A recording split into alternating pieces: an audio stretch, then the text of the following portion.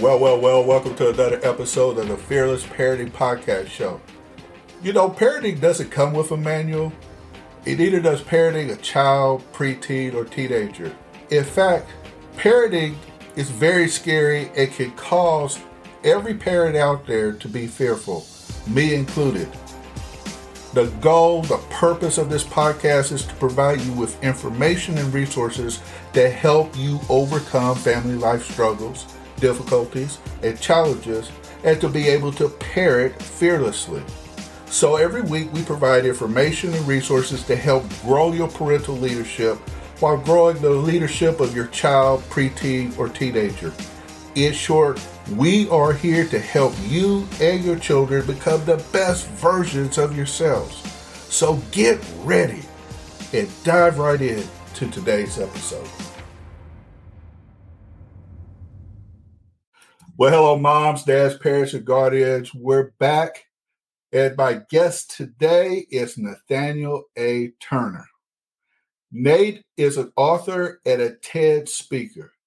He's also the author of several books, including the children's book series, The Amazing World of STEM, and his history-making book, Raising Superman. So without any further ado, here's Mr. Nate Turner. Nate, thank you for being on my podcast and bringing your experience and your thoughts to my parents and guardians. Thanks for having me. I'm happy to be here. So the first thing I want you to do, because I read about your bio, I know a little bit about you, but I want my parents and guardians to know about Nate Turner. So Nate, tell us a little bit about your family, your life, your speaking, your book. How about audience to know you a little bit? Sure. I'm a native of Gary, Indiana. Was born there in 1965. So I'm a child who, and I think my upbringing has a lot to do with who I am today. I was born right at the tail end of the civil rights struggle, just after Malcolm's death, before King's death, in the city with the first African-American male. In the city was predominantly Black. There was about 97%. So who I am was formed a great deal by that city and those folks. I left there in 83 and went to college in Indianapolis, Butler University. Later on went to law school at Valpo and graduate school there as well. I am as I tell people, I'm a father and husband of one. And I have one wife and one son. If those relationships don't work out, I'm done. So that is it. For 25 years, I've practiced as a financial advisor. I've had my own business for that period of time. But the last, and perhaps what brings me onto your show today is, for the last 27 years, I've been the father of who I believe to be one of the most exceptional humans on the planet. And through my journey with him, I've learned a lot of things that I've been able to share with other families. Well, good. And I look forward to having you share that with my audience, because Nate, I'm a big believer that we don't have to parent alone. There are people that have been through ups and downs. They've climbed over hurdles. They've forged ways through difficult paths, and we can learn from them, or we could go through all that pain ourselves and not end up where we want to be. And I think we need to take advantage of some of the experience that other people have. And to that end, I guess that's why you've written the books that you have written. Yes, sir. I think what you said, if I can, I agree with that 100%. I liken being a parent, a new parent, to being a soldier. And this is maybe not the best way to explain it, but I think it's a good way. If you and I were sent out into the trenches and someone told you that there was a minefield, you would be wise to take the advice of the person who would tell you where all the pitfalls and minefields were. Parents are an interesting lot. We like to believe that the experiences that somebody else had, we don't need them. And it's an unfortunate, very, very, very much a experience of hubris. I tell parents all the time, it's an interesting thing. I'm a father who along with my wife, raised a son who when it came time for college, was done at 16. It was spoke 4 languages, was admitted to 27 of America's top engineering schools, chose instead to go and chase his dream of playing professional soccer, and he moved to Brazil. And today he's in his 5th year of his PhD at Carnegie Mellon. And I tell people all the time, that if my name was Williams and I had a tennis racket and tennis balls, y'all would follow me to the tennis court. And you would just sit and listen to the instructions I would give you. But as a father, if I say to you, I can help you help your child academically, help your child socially, and so forth, you would say, no, why do I need to listen to you? And it's sort of the silliest thing to your point. There are people who have figured it out, who've done a really good job of it. And I don't understand why we continue to parent like with this idea that there's no manual, when in fact, there's a lot of people available to give you instruction or coaching that can help you to help your child. You're going to make me correct myself, Nate, because a lot of times in a lot of shows I said there's no manual that kids come with when they're bored. And there's not. But I will correct myself to this point that there are living manuals out there in terms of people like yourself who have gone through things and that can point things out. I mean, who in the business world doesn't want a mentor, particularly in the field that you're in, that can help you navigate through things to enhance your career? To the same is, why wouldn't you want to have a successful parent who have gone through some of the things that can help you navigate those same things? And sure, there are going to be some differences. Your kid is unique, you're unique, but there are certain things that all parents go through. Absolutely. It's an interesting thing. I was meeting with a gentleman the other day who was helping us with some marketing material, and I asked him, I said, I'm going to ask you a couple questions. You have any children? He said, yes. And I said, if you can't tell yourself on why you should work with me, then you can't sell me on why I should work with you. And that, that's kind of my experience again with parents. There is allegedly no manual, but to your point, there are lots of people who've done who figured it out, who figured some things out, and we would be foolish not to use them. And I would say, moreover, who would accept a career for 18 to 21 years and never get any training? And then would continue to mess up along the way and say, there's no manual. Like, what occupation would any of us engage in, except the only one we do like that is parenting? And we just need to step beyond. And moms and dads, parents and guardians, we're not trying to be negative on anybody, okay? Because the voice you're listening to right now is the voice of imperfection, all right? I'm not perfect by any means. Right. If you talk to my wife, you talk to my kids, they raise his hand. You can't see it here on the audio. He raises his hand.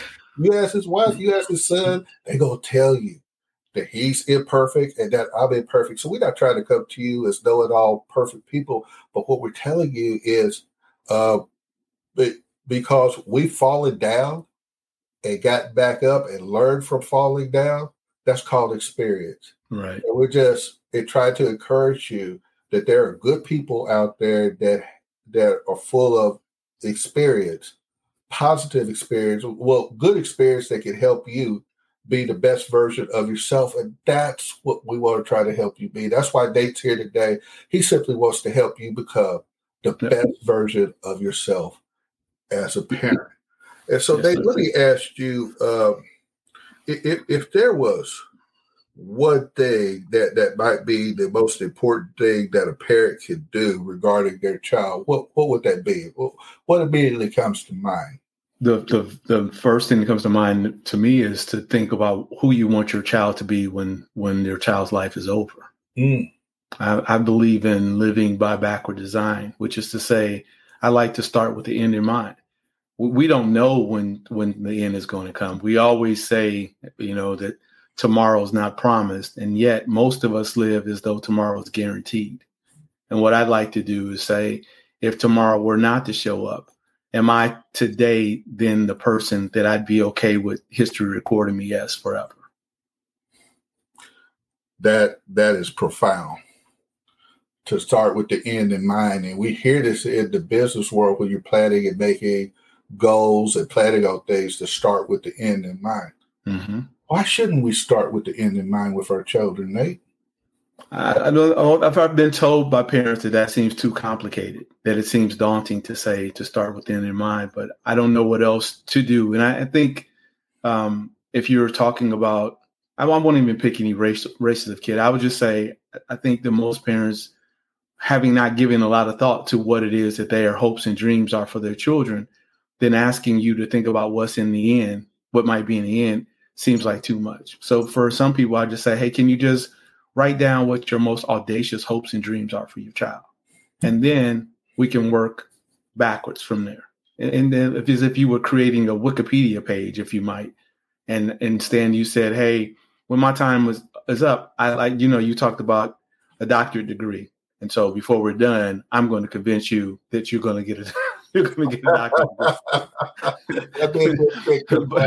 That master's degree was some work. It was some good work. Some of the best work I've ever done. I enjoyed my time going to Gonzaga University. Okay. It was a life-changing experience. I'm sure. So if you were to do that and you say, hey, well, Nate, I'm thinking about when I'm done, I would like to have a doctorate degree. Well, then we would be working on a process to make sure that was a reality, as assuming you had enough time to complete it. But if not, at the very least, we could at least start the things necessary to move in that direction. I think that's one of the things you have to ask parents is, what are your hopes and dreams for your children? And then ask them to, write those things down and be mindful of them. Basis on that, because I think journaling is powerful. Yep. I keep a prayer journal, and you could go back to that. But you can, as a parent, you can keep a parenting journal so that when times get tough, yep, they will. You go back and you look at those wins. Mm-hmm.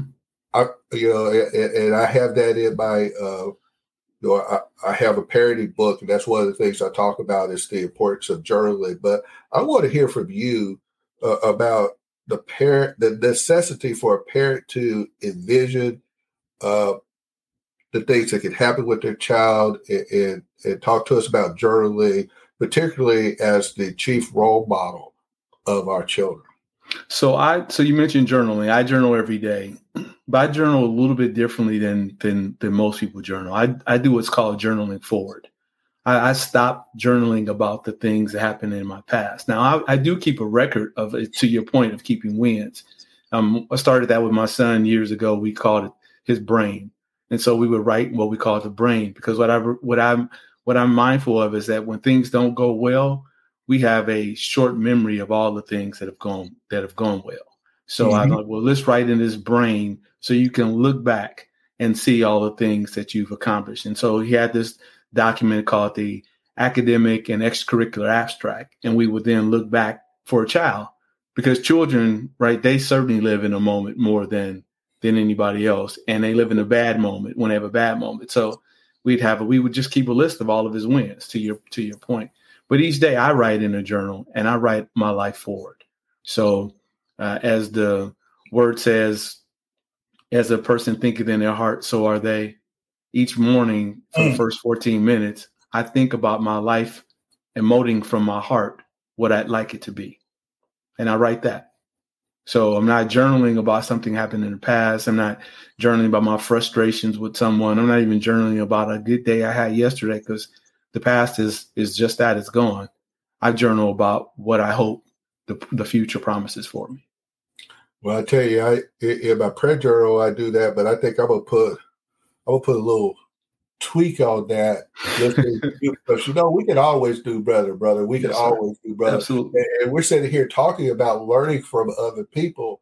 So I would step out and say, I'm gonna do a little bit of learning here, and make sure that I am praying forward, not only giving God the glory for the wins that have occurred in the past, but praying about the present, but praying about the future and giving him the glory for the things that he is going to do, and proceed out of that. So I want to thank you for that. Okay. So you may not got me to the doctorate thing yet. Okay? But you had an effect on my prayer life here, brother, already. So, hey, tell my parents and guardians where they can find you and where they can find your book. Sure. The books that can be found everywhere books are sold. Amazon, Apple Books, Kobo, Barnes & Noble. Many of the independent bookstores carry our books.